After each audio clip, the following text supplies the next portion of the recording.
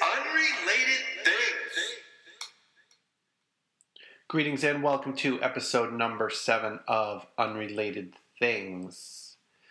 Episode number 7 is running a little bit behind my original schedule. I like to have these episodes out by Thursday or Friday of the week, and I have actually rolled into the following week on this episode due to some family obligations. But here we go. Time to get this recorded and get this episode posted. Thanks to all of the first-time listeners for tuning in, and thanks to any repeat listeners out there for coming back for more Unrelated Things.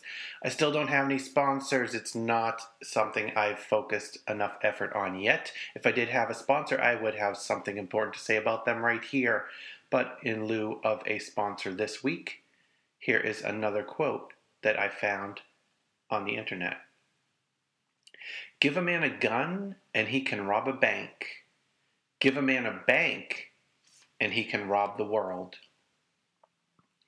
And that has been online in various places. The place I saw it was a photograph of some graffiti on a wall. I looked to find some attribution for that particular quote, but could not find a source for that quote. It is typically published as anonymous. You can make a donation or find out more about Unrelated Things at unrelatedthings.net. You can provide feedback at unrelatedthings@gmail.com.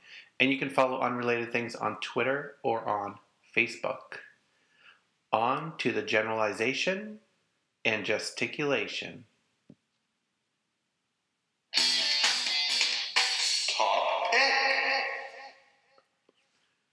And my top pick for this week is a blog. It is called Consumerist. It is at consumerist.com. Consumerist.com is a division of a company that is related to Consumer Reports. But unlike Consumer Reports, which has meticulous product reviews and ratings, Consumerist covers the interactions of consumers with the products and the companies that they consume. This is quite often relayed as the trials and tribulations of the weary consumer as they try to navigate the maze of company rules, policies, and state and federal laws, but also can be the epic wins of the companies and the brands that do the right thing by the consumer despite the specific language of their ruling policies. Here's a recent story from Consumerist that gives you some sense of what they published. This is one of the feel-good pieces that they published. I think as far as feel-good versus pulling my hair out slants for stories, the feel-good is probably about 20% of their coverage. And the darn it, I'm pulling my hair out because this company is being extraordinarily unreasonable, probably covers about 80% of the stories. So here we go with a recent post from Consumerist. For every case of restaurant owners going ballistic on customers, there are other stories of restaurant staff who actually want to be kind to their patrons. Such was the case in 1997 when a teenager had to borrow $40 from the chef at a French eatery so he could afford to impress his Valentine's Day date. He's since returned 15 years later to repay that debt with interest. The owner and chef of a French restaurant in Albuquerque tells KOAT News that he once helped out a teenager back in the 1990s who wanted to impress his date with a fancy Valentine's Day dinner. The trouble is, the kid couldn't afford to pay the check when it came. He could have made a run for it while his date was in the restaurant, but instead he asked to speak to the owner and explained that he was short about $40. The owner says he was like, quote, "Hey, I have $40 in my pocket. Have it." And he told the kid to pay him back someday if he could. "Sometimes things come back to you," he said. "You shouldn't do them for that specific reason. You should just do it because it's the right time and the right place, and it just felt good." The years passed, and the memory of that $40 all but faded. The restaurant had closed down somewhere in the intervening years and just reopened last week in a new location. And who do you think was one of the first people through the door? That now-grown teenager with a $100 bill in hand. "Sometimes it pays off to be a nice guy," the owner said. "It made me feel good. I went and bought myself a bouquet of flowers. So that's a recent story from the website Consumerist, where I get a lot of interesting stories, some of which I relay here on the podcast. In fact, this week's Shallow End is chock full of stories that I found on Consumerist. It's always entertaining. It's occasionally enlightening. Check them out at consumerist.com. Roll up your trousers. It's time to wade into the news.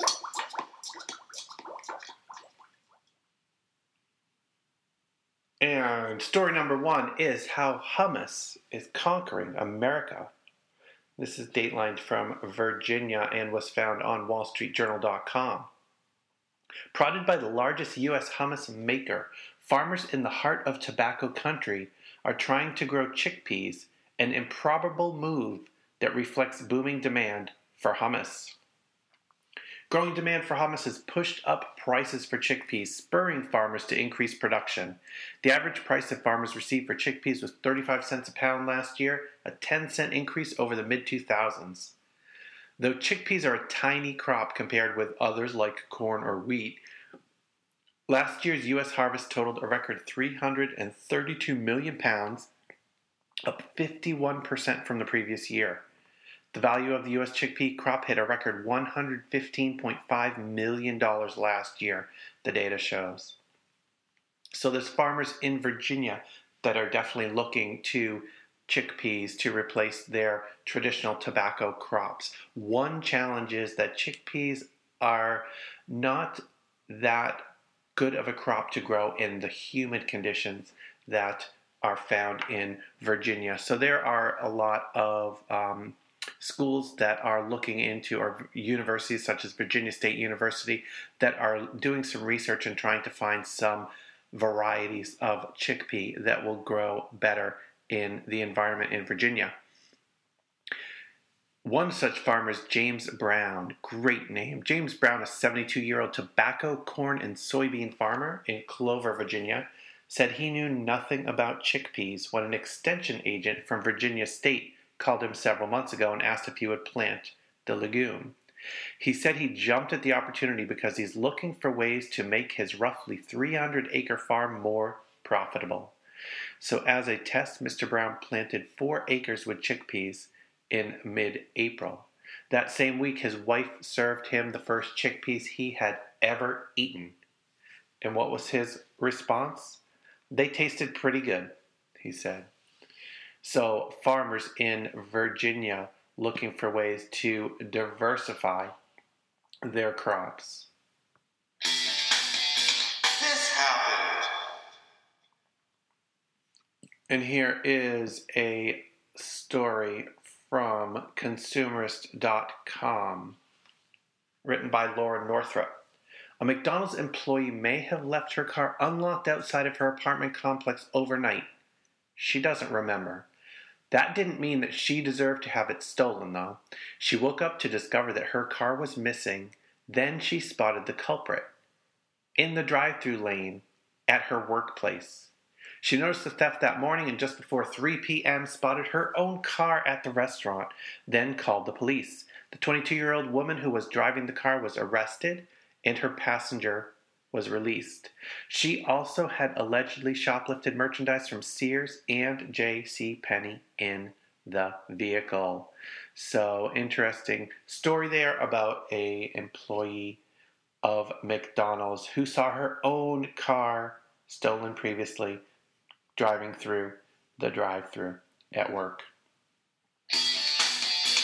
And another thing.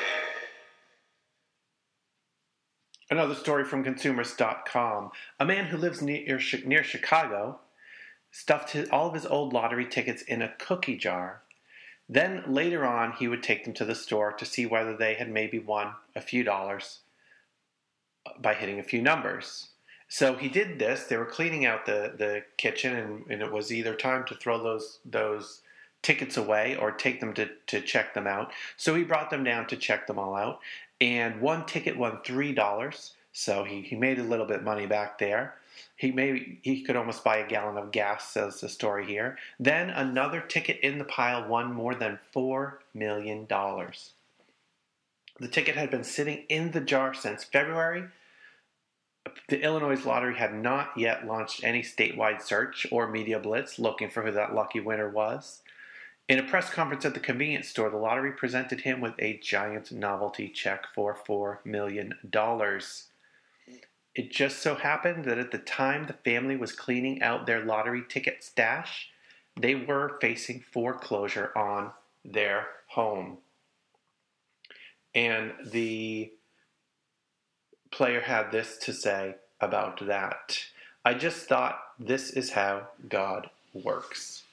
So it worked out very well for that gentleman, checking out his old lottery tickets and finding a $4 million winner enclosed.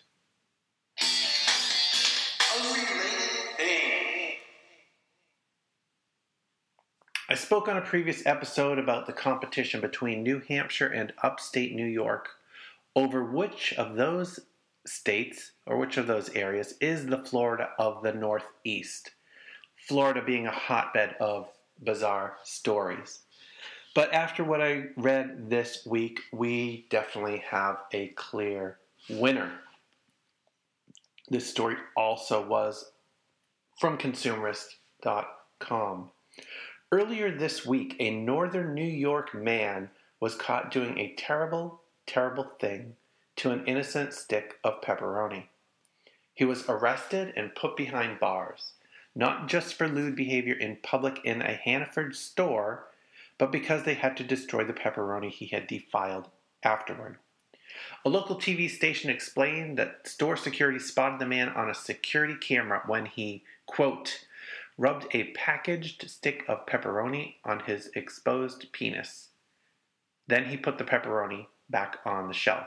Naturally, the store couldn't sell the pepperoni after that, so he was charged with fourth-degree criminal mischief in addition to public lewdness and catapulted, this outside the story, catapulted upstate New York into the lead for competition for who is the Florida of the Northeast.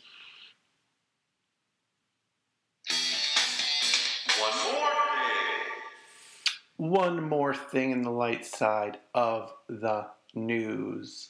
Not so long ago, Southwest began readjusting the seats on its fleet of Boeing 737 jets, getting rid of 1 inch of legroom for each passenger in order to squeeze in an additional 6 seats. Your initial thoughts might be that this is a lot of work for just a few more seats, but when you add it all up, you're talking nearly $750 million a year.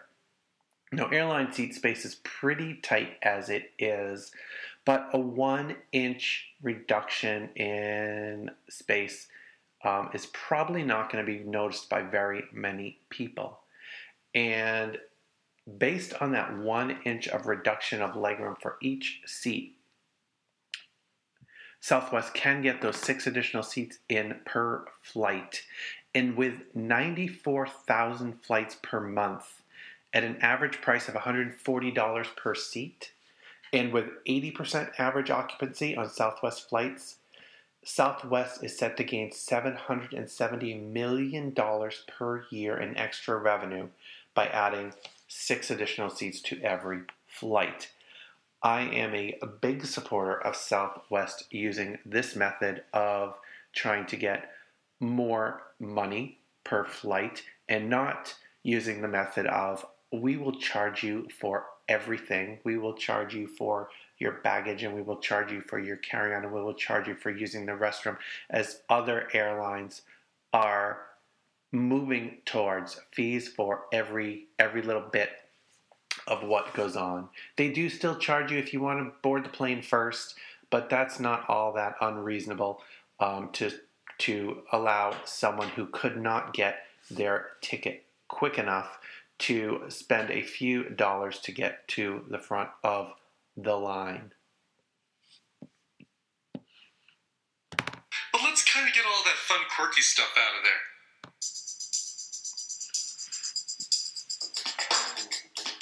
on tight. We're headed for the deep end. On to the serious side of the news. Stephen Messenger writes in treehugger.com. No one can say for certain when African rhinos first began to inhabit the forests and plains of Mozambique, but we do know when their reign there ended. Conservationists say that the nation's remaining 15 rhinos were found dead last month, butchered by poachers and robbed of their horns. The horns of the rhinos are very highly prized and very highly valued in the Asian market. The endangered animals were discovered on the grounds of Great Limpopo Transfrontier Park, a wildlife reserve along Mozambique's southern border, where rhinos numbered in the hundreds just a decade ago. Authorities believe that park rangers charged with protecting the rare rhinos aided the poachers in their demise. According to the Telegraph, 30 rangers have been arrested and are due in court later this month. To make matters worse, rhinos in neighboring South Africa appear headed towards an equally grim fate. So far this year, 180 of the endangered species have been killed by poachers, leaving just 249 rhinos remaining. But it's this kind of stuff that drives me freaking crazy. I spoke on an earlier episode about the Bangladesh factory collapse, and there is more news about that event and another event in Bangladesh from the Chicago Tribune. 8 people were killed when a fire swept through a clothing factory in Bangladesh, police and an industry association official said on Thursday, as the death toll from the collapse of another factory building 2 weeks ago climbed above 900. And this number is actually a little bit dated now, and one of the numbers that I saw from the 8-story factory collapse in Bangladesh was a death toll of about 1,200 people, which is just an enormous toll. The fire in an industrial district of Dhaka comes amid global attention on safety standards in Bangladesh's booming garment industry following the catastrophic collapse of Rana Plaza on the outskirts of the city in the world's deadliest industrial accident since the Bhopal disaster in India in 1984. And if you don't remember the Bhopal disaster was a chemical disaster that happened when some chemicals mixed together at a fertilizer manufacturer and caused a toxic cloud of gas, which just covered an area of a city and sent, thousands to an early grave and sent tens of thousands, most likely, to the hospital with symptoms of poisoning and respiratory ailments from that gas that was created. So the toll from the disaster in Bangladesh is growing. There have been a number of Western clothing manufacturers who manufacture in Bangladesh, some from that specific factory, that have signed on to agree to provide money and resources for the population there. And there have been some holdouts, some people who are trying to go their own way, afraid to sign on to admit any liability whatsoever for the conditions that were there. One of those holdouts is Walmart, who is crafting their own plan and a response. So more coming out of the enormous tragedy in Bangladesh.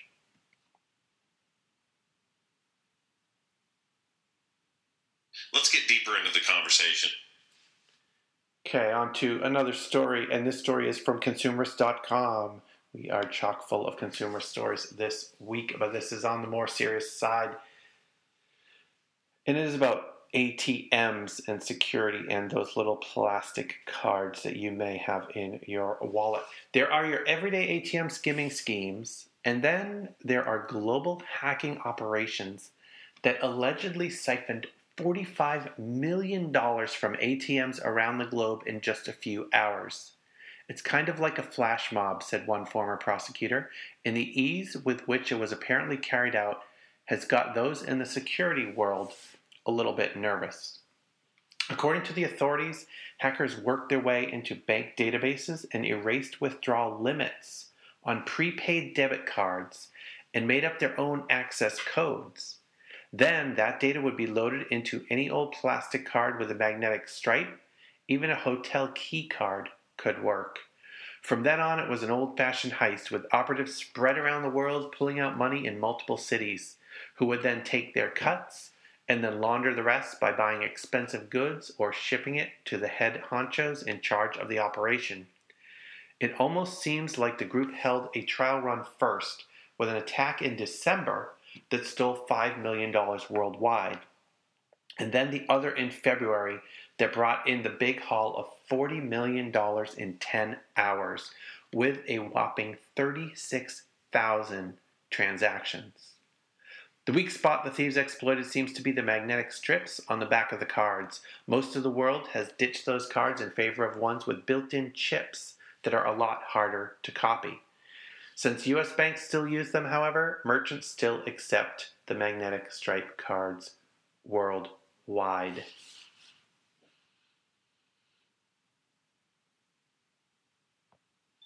And now you're supposed to just go ahead and move on.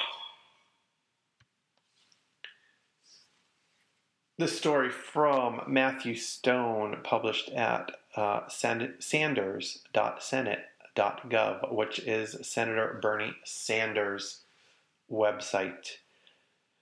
The Maine legislature waded into two contentious federal debates on Tuesday, supporting resolutions that call for a constitutional amendment overturning the U.S. Supreme Court's Citizens United campaign finance ruling, and urging Congress to pass a comprehensive immigration reform bill. The Maine State Senate passed the Citizens United resolution in a 25-9 vote, and the immigration resolution 22-12. In the House, the resolution urging reversal of Citizens United passed by a 111-31 vote.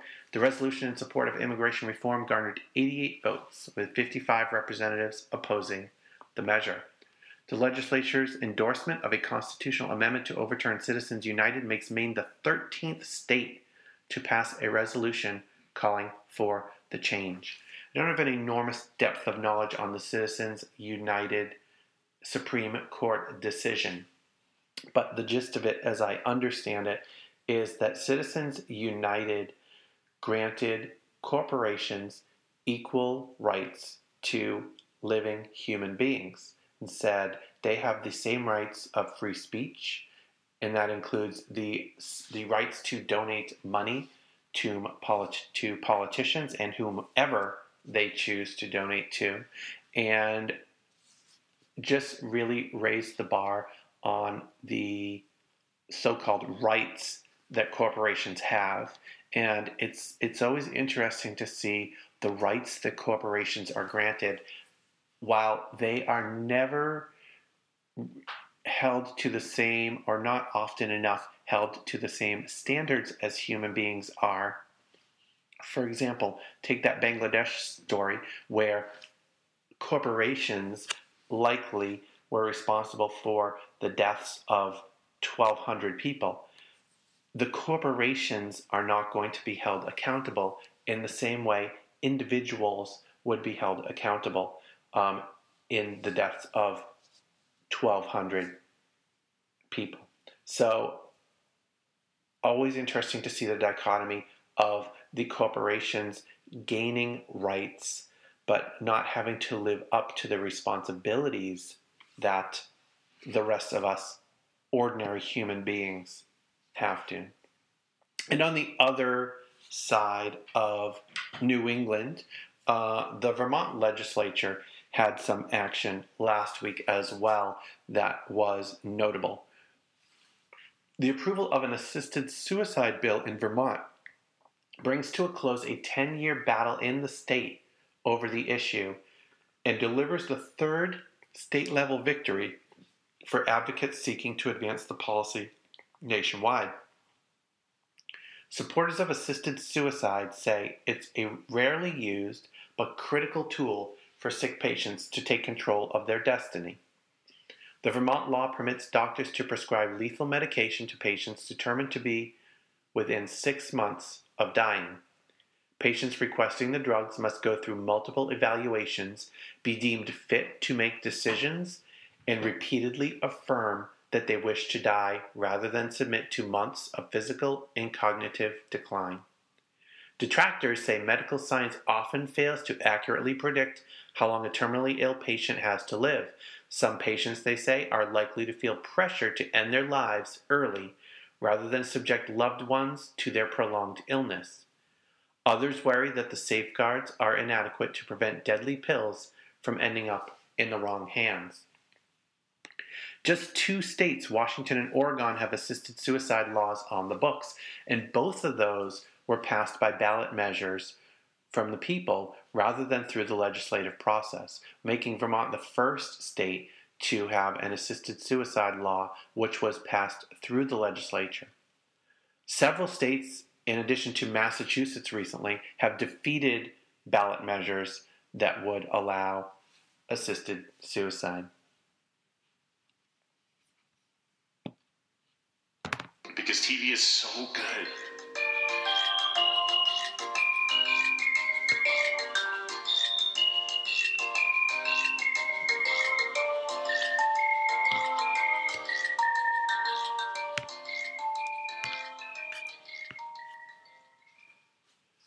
On to the Eureka Minute. I don't have any other particular TV news, so we'll jump straight to the Eureka News. And the Eureka News is actually dominated by another series. This story was published in Deadline.com by Nellie Andreeva. Sci-Fi has renewed its flagship drama, Warehouse 13, for a 5th season, which will be its last. Production on the final 6-episode installment of the series, on which Jack Kenny serves as executive producer and showrunner, will begin in Toronto this summer for a 2014 run. Warehouse 13 has been an incredible signature series for us, said Sci-Fi President of Original Content Mark Stern. We are grateful to the loyal and passionate fan base and know that Jack Kenny, his gifted creative team, and outstanding ensemble cast will give them an amazing final season. Saul Rubinek, Eddie McClintock, Joanne Kelly, Alison Scagliotti, and Aaron Ashmore star in the drama, which is produced by Universal Cable Productions. So, why did this land in the Eureka Minute? Well, this story having a 6-episode order for a final season of a series bring back big flashbacks for me when Eureka was canceled. Eureka was originally renewed for a 6-episode season 6 before Sci-Fi reversed its direction and then canceled the series outright. After pleas from the show's creator, Sci-Fi did grant a 1-episode extension for Eureka, which allowed them to tie up a lot of loose ends. The news of the Eureka cancellation came as they were halfway through filming the final episode of season 5, expecting they would have a 6-episode season 6 to wrap up the storylines and the cliffhanger that they had set up for season 5. So that 1 extra episode was very important to Eureka to be able to tie up a few of those loose ends and really send the series out with a bang. And Jamie Paglia, one of the original creators of Eureka, wrote with his team that final episode, and it was, if you followed the stories about Eureka's cancellation or extension, and then, or let me call it renewal, and then subsequent unrenewal, there were a lot of inside jokes in that final episode. The Department of Defense decided to shut down Eureka and gave them 6 weeks to wrap things up, but then came back shortly thereafter and said, no, sorry, you have to wrap this all up in a week. So some inside jokes such as those really targeted at Sci-Fi and their parent NBC and their parent Comcast, who the reason that Eureka went off the air, the reason that Warehouse 13 is going off the air is that as series go on longer and longer, there are natural cost increases, and there are often declines in viewership over time. So there comes a point in any TV series where the viewership and the cost of production just come out of alignment, and the profit margin gets too narrow for the network to continue to support it. So another link to Warehouse 13 from Eureka is there have been some crossovers of actors. Alison Scagliotti appeared on a episode or two of Eureka as her character from Warehouse 13, and Neil Grayston did the same in reverse. He appeared as Douglas Fargo, his Eureka character, on Warehouse 13 in 2 episodes. One episode called 13.1 in 2010, and another episode in 2011 called Don't Hate the Player.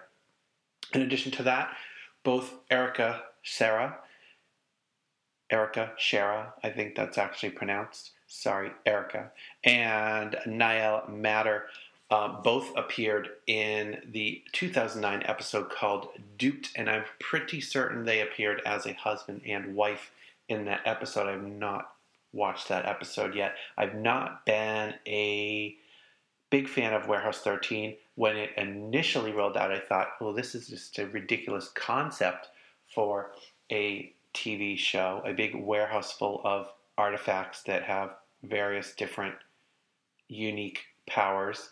I have watched a few episodes of Warehouse 13, but have not been hooked on Warehouse 13. It's not one of my must-see programs, but it's a show that's on my list of shows to revisit at some point in the future. And as these shows all end up on services like Netflix, they are much easier to go back and check out. So I'm definitely going to have to go back and check out that particular episode from 2009 called Duped, with Erica Shara and Niall Matter in them, and see how that episode worked out. So be vigilant, Warehouse 13 fans, as Sci-Fi and their parent companies are known to extend series and then change their mind and revoke that extension. So I hope you get that full extension and that your series lives on as long as it possibly can. It's a tech thing. BlackBerry Messenger is a system on the BlackBerry phone that is pretty highly regarded among its users. And BlackBerry today announced plans to make its groundbreaking mobile social network BlackBerry Messenger available to iOS and Android users this summer, with support planned for iOS 6 and Android 4.0 or higher. And this is a story from MacTrast.com by J. Glenn Kunzler. BlackBerry Messenger sets the standard for mobile instant messaging with a fast, reliable, engaging experience that includes delivered and read statuses and personalized profiles and avatars. This is from the press release from BlackBerry. Upon release, BlackBerry Messenger customers would be able to broaden their connections to include friends, family, and colleagues on other mobile platforms. So it's great to see BlackBerry expanding and opening up this connection. In the planned initial release, iOS and Android users would be able to experience the immediacy of BlackBerry message chats, including multi-person chats as well as the ability to share photos and voice notes and engage in BBM groups, which allows BBM customers to create groups of up to 30 people. So some good functionality connecting iOS and Android to BlackBerry Messenger. A little bit, I'm just wondering if this is a desperation move by BlackBerry, whose stock and whose cachet has fallen a lot in the last few years as the iPhone and Android devices have really taken off. It has been in a large way at the expense of BlackBerry. So is this a desperation move? Because this is one of the features that BlackBerry has had that has been touted as a significant advantage over the similar types of systems found on iOS or Android. So is this the last gasp, or is this a way to cement their existence and their continued existence in the smartphone world? Time will tell. And another tech story, this from geekosystem.com by Roland Bishop. In case you needed a dose of depressing news today, here's some for you. Research site Floating Sheeps built a map of homophobia, racism, and ableism across the United States in the form of geotagged tweets. It's about as horrifying as you'd expect, and this doesn't even include accidental or comedic references to any of this stuff. This map is only a straight-up intentional instances of hate. The map itself gets pretty granular, letting you highlight only certain specific slurs or kinds of discrimination. It goes from some hate to most hate, with light blue being indicating some hate and bright red indicating most hate. This project is an interactive map. It can be found at the URL users.humboldt.edu/mstevens with a PH /hate_map.html, or search for hate map on Geekosystem or Floating Sheep, and you'll be able to find a connection to that. So I checked this map out. It doesn't get super specific. This is not going to reveal identities of anybody tweeting, but it will give you a sense in your area of the places where tweets using intentionally hateful terms are originating. So I zoomed in on the state of Vermont, and there's kind of a couple of hot spots in Vermont with homophobic tweets. And the words like faggot and dyke and queer are some of the words used to determine hate. And they actually, in their methodology, went through the tweets and they eliminated the ones that were using those kind of terms, but not in a hateful manner. So there are people who will use those terms in other contexts, and they tried to eliminate all of those from this particular survey and just really focus on the ones that were intentionally hateful. So in Vermont, there are a couple of hot spots for some of these things. The homophobic tweets have a hot spot on the border with Hanover, New Hampshire, around the White River Junction area in Vermont, which is near, and I wonder if this has some influence, Dartmouth University. So it doesn't get granular enough to specify a zip code. It kind of breaks it down to the county level as far as where these hotspots are. Another hotspot well within the state of Vermont's borders is around Middlebury, Vermont, which does house Middlebury College, and I just wonder if there is some connection there. Interesting map, interesting to just poke around and see where in your area some of these hateful tweets are originating.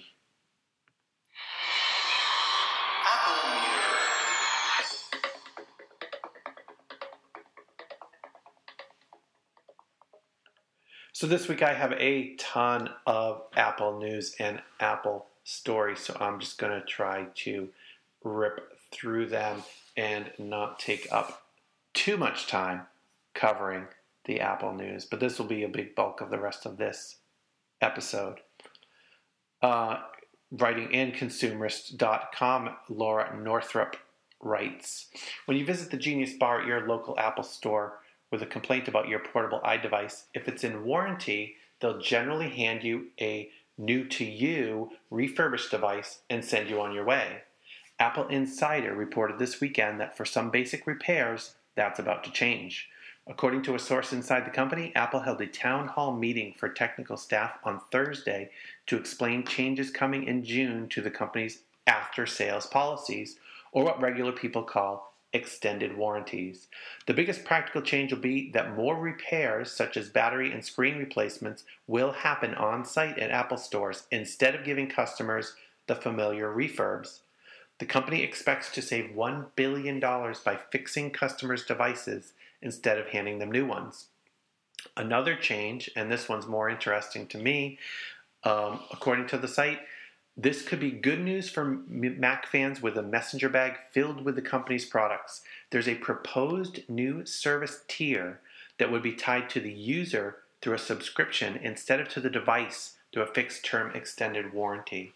So instead of buying an extended warranty for your iPhone and an extended warranty for your iPad and an extended warranty for your MacBook or whatever other piece of equipment that a warranty is available for, you would ostensibly purchase an extended warranty that would cover all of the products that you own and would provide coverage in the effect that any one of them breaks. So it remains to be seen exactly what Apple rolls out in this sense and whether it is financially a better deal than an individual extended warranty on a specific topic.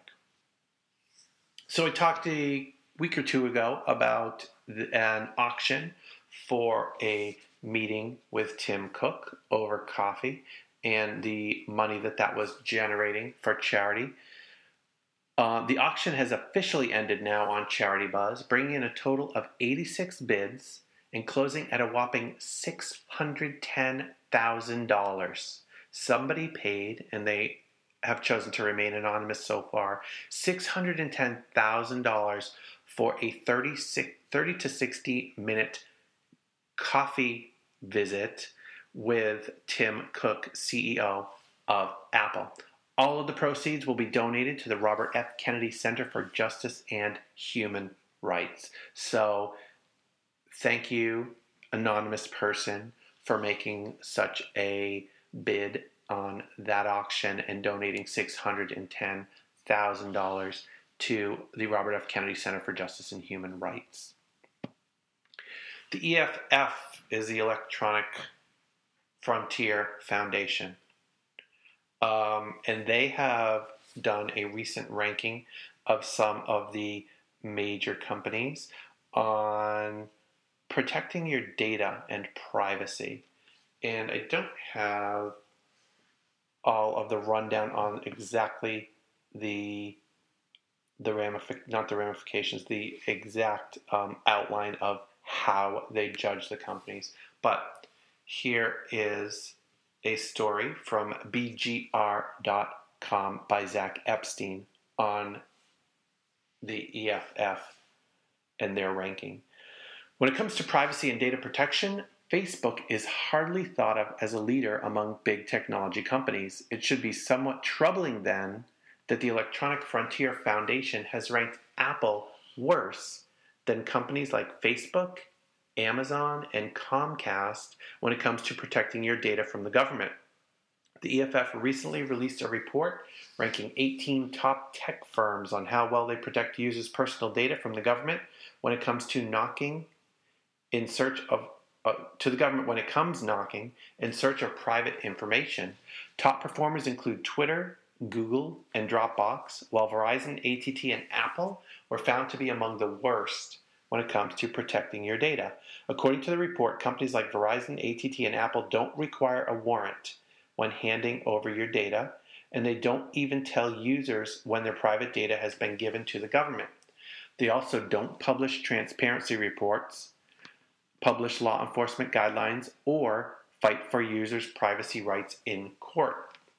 The only thing Apple and AT&T do, according to this particular survey, to protect your data is address Congress regarding users' privacy rights.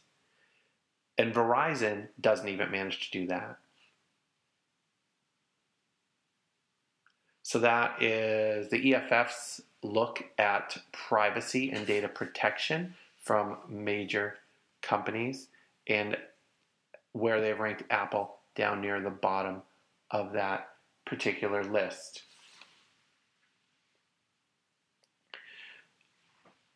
So I talked last episode or two about a particular app, and I did not recommend this particular app, but found it newsworthy enough to talk about, and that app was Bang with Friends. So TechCrunch has a story that just came out recently by Greg Kumparak, and this is how part of that story reads. Less than 10 days after Bang with Friends made its mobile debut on the iOS App Store, Apple has changed its mind and given it the boot. If you remember from a previous episode, Bang with Friends is an app that does pretty much what it sounds like. It lets you make connections with your Facebook friends and inquire whether they are interested in banging. So what happened here? Back to the story. Did someone higher up at Apple get word of the app and decide to drop the ban hammer? Or could it be something else? Note, for example, that Zynga just went after dating site Cupid with Friends for using their With Friends trademark, requesting that the name be changed. So because Apple does not comment on apps that it kicks out of the App Store, there's really no way to tell exactly why. Was it because of the content of this app and its intention? There are definitely other apps that facilitate hooking up.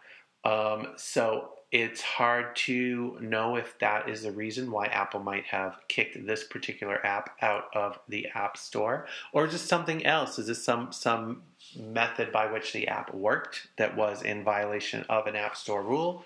Or was it the naming convention that ran afoul with some trademark like the Zynga trademark with Friends? So it is unknown at this point. This happened pretty recently, and nobody has any additional information to shed any more light on that particular subject. Oh, boy, howdy. So I was in New York a week or so ago doing some work for the company that I work with, and there was a pretty heavy downpour and thunderstorm that rattled through the city when I was there. And this story came out after I had experienced that particular storm. The Apple Store on Fifth Avenue is one of the most iconic retail stores on the planet. This is the Glass Cube store in New York City, where the above ground facade of the store is simply a glass cube. Inside that cube is a glass staircase and glass elevator, which brings you down below ground to where the actual Apple Store is. I didn't get a chance to get up to the Fifth Avenue store while I was in New York, but it is on my list of things to do at some point in the future.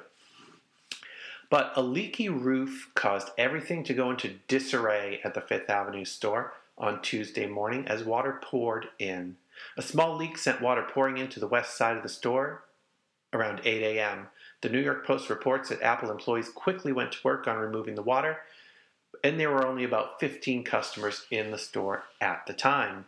One worker claims that the water problems probably stem from the construction completed on the roof last year that simplified the appearance of Apple's glass cube. The original cube had many panels of glass per side, and last year that was redesigned and rebuilt with 3 massive glass panels on each side. As part of that reconstruction, I think some of the paving and stonework around the cube was also changed, and at least one Apple employee believes that that construction helped lead to this particular flood of the store.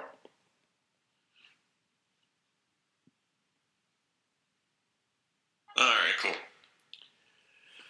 So Apple launched its 50 billionth app contest a couple weeks ago as it approached 50 billion app downloads, and the winner has been announced. 21-year-old Brandon Ashmore of Mentor, Ohio, won a $10,000 gift card from Apple for being the person who downloaded the 50 billionth app from the App Store.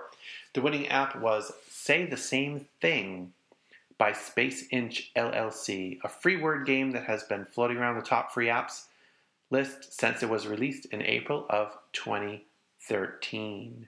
So kudos to Mr. Ashmore of Ohio for winning the 50 billionth app download contest. Where are some other pretty good numbers coming out?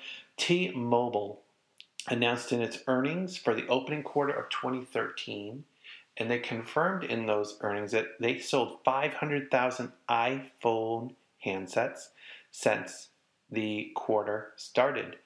That's 500,000 iPhones, not over an entire quarter because the iPhone was not available for the full quarter.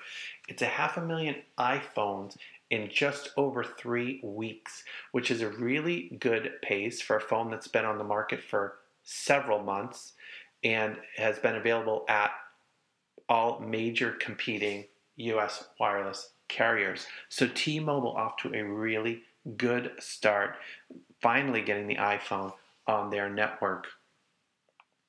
During this time period, T-Mobile added 3,000 net branded customers, which doesn't sound like a lot, but it is the first time that the carrier had reported branded customer growth since 2009. An update to some Apple software came out last week. Apple released iTunes 11.0.3. Not a lot of major changes here, but the mini player was redesigned. The songs view and multi-disc album handling has also been updated. And cultofmac.com published this brief story about the update. Apple just released a new version of iTunes that comes with a couple of unexpected new features. The 11.0.3 update includes a new mini player, an improved songs view, and finally, support for multi-disc albums along with some bug fixes. The new mini player view that showcases album artwork much more prominently. The new view is quite a bit bigger than the original mini player view, but you can toggle back and forth between the two if you prefer the smaller view. So a small update to iTunes that came out last week. And a couple stories about the military and Apple. This also from cultofmac.com. Apple's iOS devices have today been cleared for use on United States military networks by the Defense Department, as reported by Bloomberg. The move comes after Samsung's new Galaxy S4 and the latest devices from BlackBerry gained government clearance earlier this month. The Defense Department said in a statement that it had approved iOS devices, including the iPhone and iPad, running Apple's latest iOS 6 operating system. These will join the 41,000 Apple products already in use by the Defense Department. The Pentagon has traditionally relied on BlackBerry devices, which are famous for their security, and it has more than 470,000 of them in its network. But BlackBerry's latest smartphones will now face competition from the Galaxy S4 and the iPhone. The military wants its employees to have the freedom to use commercial products on its networks, and it even plans to create its own mobile app store by hiring contractors to build a system capable of handling as many as 8 million devices. And in other military news, for this from 9to5Mac, just as the Defense Department granted iOS devices approval for use on military networks, The Street reports that the U.S. military plans on saving around $50 million through its purchase of iPads. The savings will be mainly due to the ability to cut weight on flights by replacing traditional flight bags and it will come over a 10-year period. Quote, we're saving about 90 pounds of paper per aircraft and limiting the need for each crew member to carry a 30 to 40 pound paper pile of flight manuals, said Major Brian Moritz, EFB program manager. It adds up to quite a lot of weight in paper. Removing the need to print and distribute thousands of flight manuals, however, equates to an even greater cost savings. It comes out to just over $5 million a year, noted Moritz. With fuel savings, it comes out to $5.7 million annually in pure cost. When you look at $5.7 million a year over 10 years, that's well over $50 million. Staying up in the air, from today's iPhone.com, it has emerged today that a 2011 flight which experienced navigation issues was disrupted by an iPhone on board. As the plane climbed through 9,000, the compasses on board were disrupted, sending the regional airliner off course by several miles. When a flight attendant realized that an iPhone was in use, the passenger was asked to turn their phone off, at which point the problem was rectified. According to the co-pilot, the timing of the cell phone being turned off coincided with the moment where our heading problem was resolved. Despite calls from passengers and politicians alike to relax FAA restrictions on electronic devices during flights, frequent testing and this incident appear to show that iPhones and other electronic devices emitting radio signals, according to Bloomberg, quote, government and airline reporting systems have logged dozens of cases in which passenger electronics were suspected of interfering with navigation, radios, and other aviation equipment. Some airlines, such as Delta, have relaxed in-flight rules on electronic devices, despite reporting 27 cases of navigation interference from electronic devices between 2010 and 2012. 4 out of 5 passengers surveyed last year said that they wanted to use electronic devices throughout flights. So, interesting story there. This is the first time I've seen any direct connections drawn between use of electronic devices and actual disruption of the onboard navigation systems in airlines. So definitely there have been a lot of calls lately to relax those rules, and none of this information from this particular story shows direct proof that the interference was caused by the electronics in question. However, especially that preliminary story where the co-pilot says the timing of the cell phone being turned off coincided with the moment that the heading problem was resolved, definitely points to a likelihood that there was some interference coming from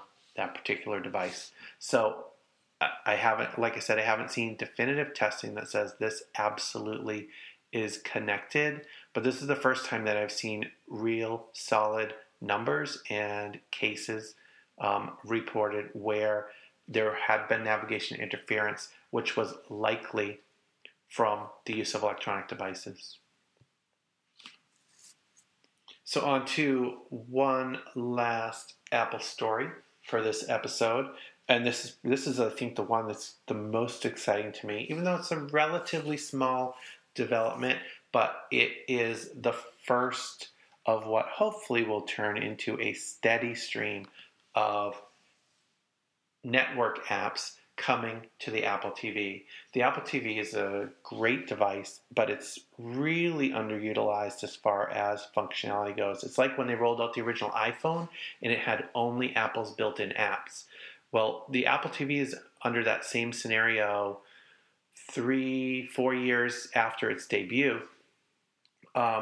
It still is running only several specific Apple-endorsed apps. There are links to other networks. There's Hulu and there's Netflix on there, and there's some sport apps which I don't pay any attention to whatsoever. And I think the Wall Street Journal there as well, which I don't use either. And there's a YouTube app. So there are some apps that connect beyond Apple's direct sphere of influence, but it's been super controlled. No app store opened up for the Apple TV.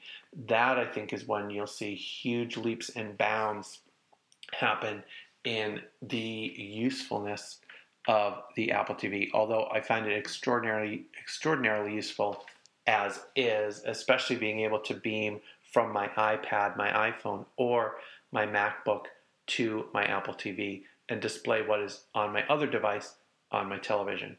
But what is rolling out now, and this is a story from TheVerge.com by Jeff Blagden, the CW network is bringing its shows to the Apple TV with a new app, reports Deadline.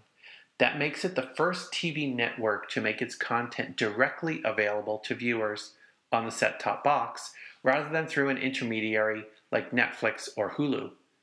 The network behind shows like 90210, Gossip Girl, and The Vampire Diaries, none of which make me excited for this particular app, will be launching the app sometime in the coming weeks, but no exact release date has been given.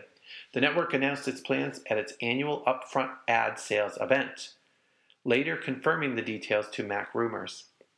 CW stated that the app would be similar to what it offers on Xbox and mobile platforms. Programming would be ad-supported. No cable authentication would be required, which has been a catch with a lot of the apps that are out there, like the HBO app and Showtime app and other similar apps.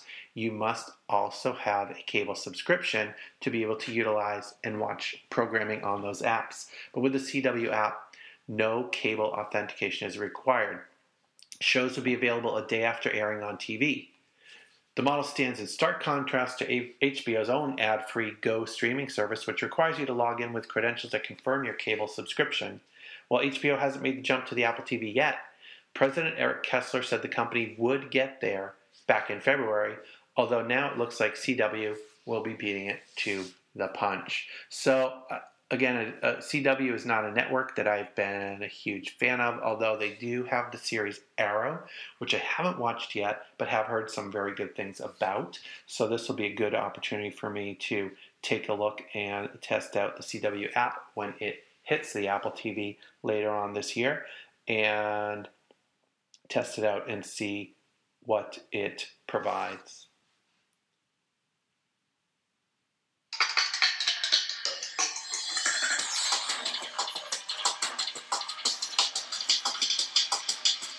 Podcast of the week. So for my podcast of the week, this week I have chosen Amplified. Amplified is a great podcast. It is on the 5x5 Podcast Network. It's hosted by Jim Dalrymple and Dan Benjamin. Jim Dalrymple is the creator and editor of the Loop Insight, Apple-centric blog, which has some great information on it, a lot of Jim Dalrymple's takes on other people's writings out there about Apple. Dalrymple is famous for his one-word confirmations or refutations of rumors, and he is pretty reliable.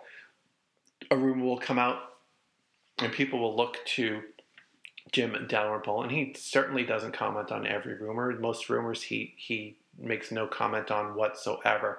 But if a pretty solid rumor comes out there, Jim Dalrymple will often post a response to that rumor. And his response usually reads, yep, or nope. And he has some pretty good connections because those responses are usually pretty dead on to what is actually going to happen and what is actually coming out from Apple.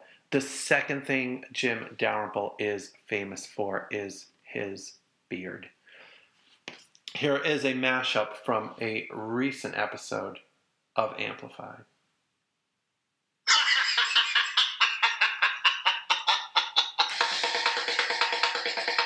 This is Amplified, an award-winning talk show about Apple, Mac, iPad, iPhone, iOS, guitars, amps, music, recording, and more. The show is hosted by my friend and yours, the Lord of the Underworld, Jim Dalrymple. I'm Dan Benjamin. Jim Dalrymple. What's new? How are you? I'm good. How's everything up there in the America's hat? Everything is, snowy and cold and icebergs and... Settling back into summer, I see. Yes, exactly. The warm part of the year is here. But there's some, let's just go over the basic, just the news. Much of this stolen from the little site you work on. First thing that I thought was cool, this just happened, this just came out earlier today. Instacast for Mac is out. Yeah. Huh. Yeah, a lot of people will like that. That's different. No one saw that coming. And it's a free public beta. That's right. So everybody can just go download it. So that's good. Who was the last guy you saw or band you saw in a stadium? And what was it? What year? Oh, boy. Mine. If I tell you what mine was, I don't count the Orlando Arena or anything. That's nothing. That's a little tiny venue. It's gonna be. I'm talking about like a football stadium full of people. Or what about an outdoor concert on, like a big field or something? I'll give you that. Yes, I will accept it. Okay, then the last one I saw was Metallica. Wow, what year? That probably would have been about 3 years ago. How many people do you think were there? I don't know. Well, it's Canada, so... Everyone. 15. 15, 20 people. 20 people. I can't believe you got them to come out to Canada. There's some kind of mating season for tarantulas. Get out of here. No, this is real. And I think it's like the Texas brown tarantula is named this thing. I didn't know about any of this. And I'd heard that there were bugs in Texas, like you hear things. But the tarantula, I thought you'd have to be like way out in the hill country. And it's kind of like, I'm kind of in hill country, but I just imagined this was like a South Texas thing. So I'm walking out to the car, into the garage.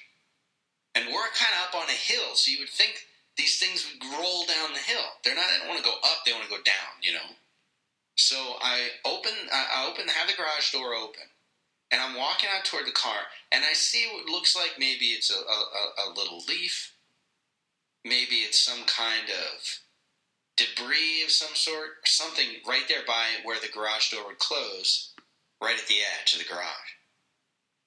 And so I walk over to, you're just going to kick it out with your shoe. You just kind of, kick that out in the garage. Wind will take care of it.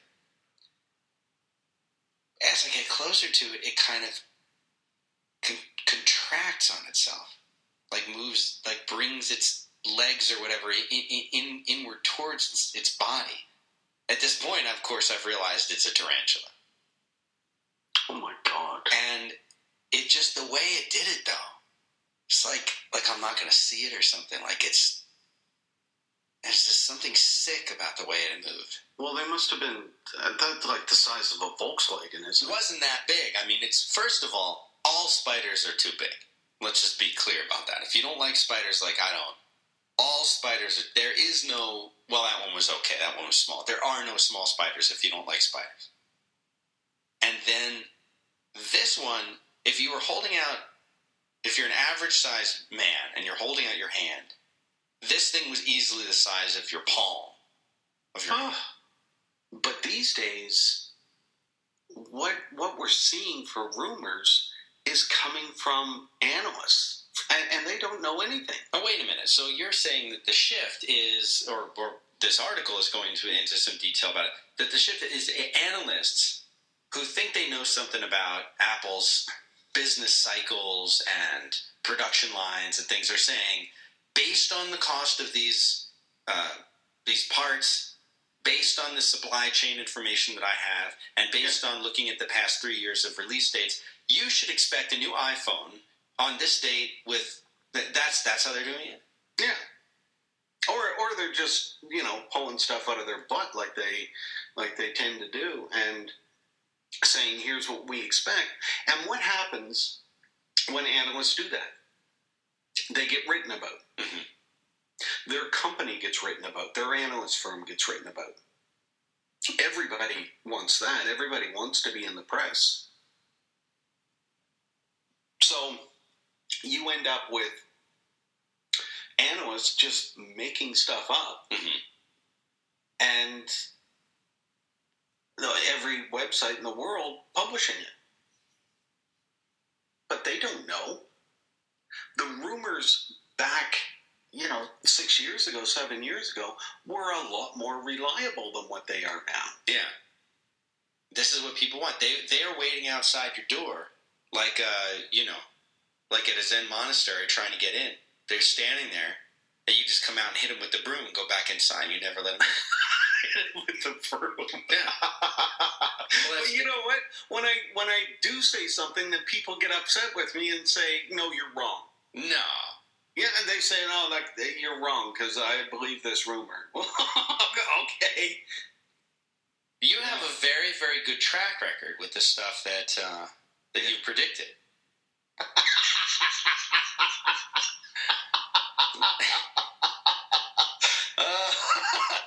There's nothing like shrunken Speedos. Oh my God. Nothing like Shrunken Speedo. So that was a mashup from a recent episode of Amplified with Jim Dalrymple and Dan Benjamin. You can check out Amplified on the web at 5by5.tv/amplified. And 5by5 is the number 5, BY, the number 5. Yeah, we got to get some of that. A Twitter thing. Here's my tweet of the week. The tweet of the week this week is from Tom Morello, who is on Twitter at @TMorello. And Tom Morello is the former guitarist of Rage Against the Machine and is also known as the Watchman, where he does his solo stuff. Was also part of the Street Sweeper Social Club with Boots Riley, and I will save conversation about that group for a future episode. So this is what Tom Morello tweeted last week. Quote, "You miss 100% of the shots you don't take." Unquote. Wayne Gretzky. So Tom Morello quoted Wayne Gretzky and tweeted that out last week and was one of my favorite tweets of the week. I'm going to move on now. That people watch it and then it's a thing.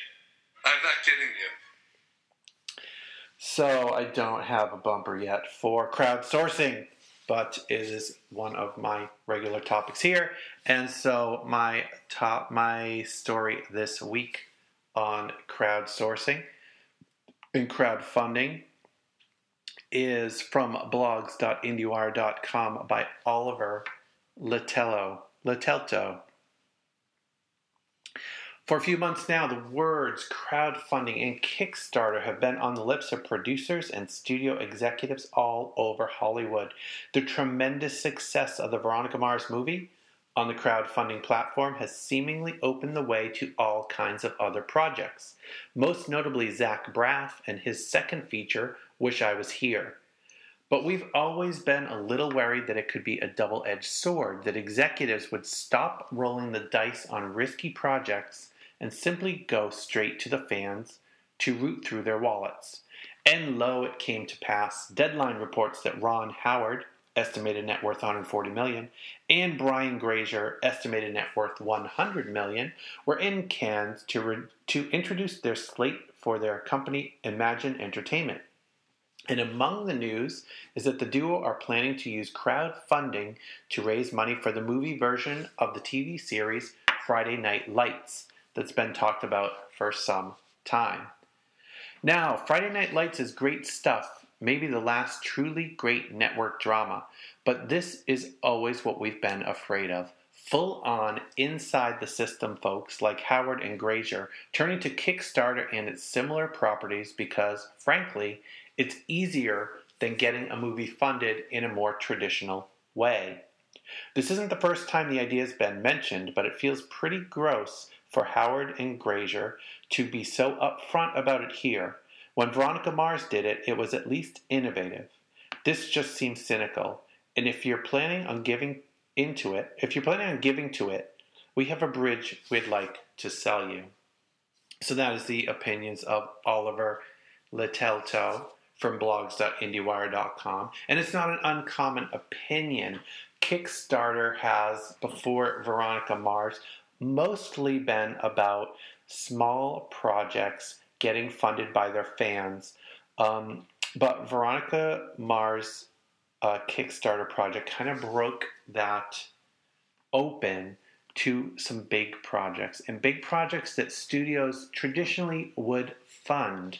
I have some mixed feelings about this. I understand the concern about the shift in focus, and if there was a finite pool of money that crowdfunders were supporting Kickstarter projects with, then I would probably have more significant concerns. But the crowdfunding is wide open. You fund whatever you choose to at whatever level you choose to, and you fund what appeals to you. So the fact that Veronica Mars is sucking in $5.4 million of funding from through a site like Kickstarter does not mean that there's $5.4 million less of funding that can go to other Kickstarter projects. It's not a zero-sum game. Veronica Mars attracted funding from insiders and outsiders, from fans of Veronica Mars. And it opened the door, and it was probably the vast majority of the funders of Veronica Mars' first time ever donating to a Kickstarter project. And seeing it be so successful, I think would open their mind and open and broaden their scope of being more willing to fund another project on Kickstarter. So I think, at least at this early stage of the game, despite the fact that some of these bigger properties could potentially get traditional funding, I think it's not a loss for Kickstarter. It's not a loss for crowdfunding for even big name producers and big productions to test the waters. And I see this definitely as testing the waters. Do the fans of Friday Night Lights, are they willing to chip in and fund? Do they desire to see this movie produced so much that they are willing to support it up front? I think it's a win. I think it also will definitely open the door for some more moderate projects that could not get funding by the traditional methods to find funding to produce movies. And I think that the fans will win, and I think that it will maintain and hopefully improve some diversity in the entertainment that is out there. If we only get the entertainment that the studios feel is going to be very profitable, then we're missing out. So the crowdfunding is a great way to get other forms of entertainment, other types of stories produced that might otherwise not be. And if there are some big stories and big budget movies and other forms of entertainment that come in and get support in that way as well, at this point, I'm not afraid. I'm not scared for the crowdfunding system, and I'm not cynical to say you should have done this another way.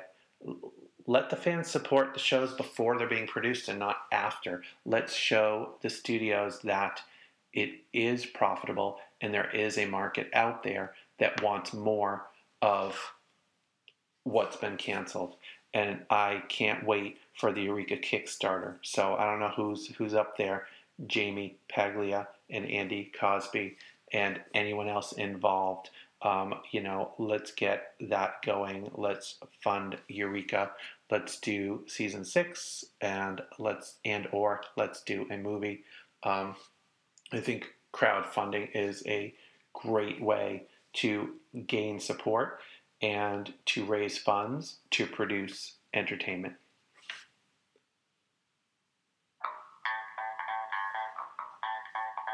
That will wrap up episode number 7 of Unrelated Things. Thank you very much for listening. I hope you enjoyed this episode enough to come back again for more. If you have any feedback or suggestions, you can let me know at unrelatedthings@gmail.com.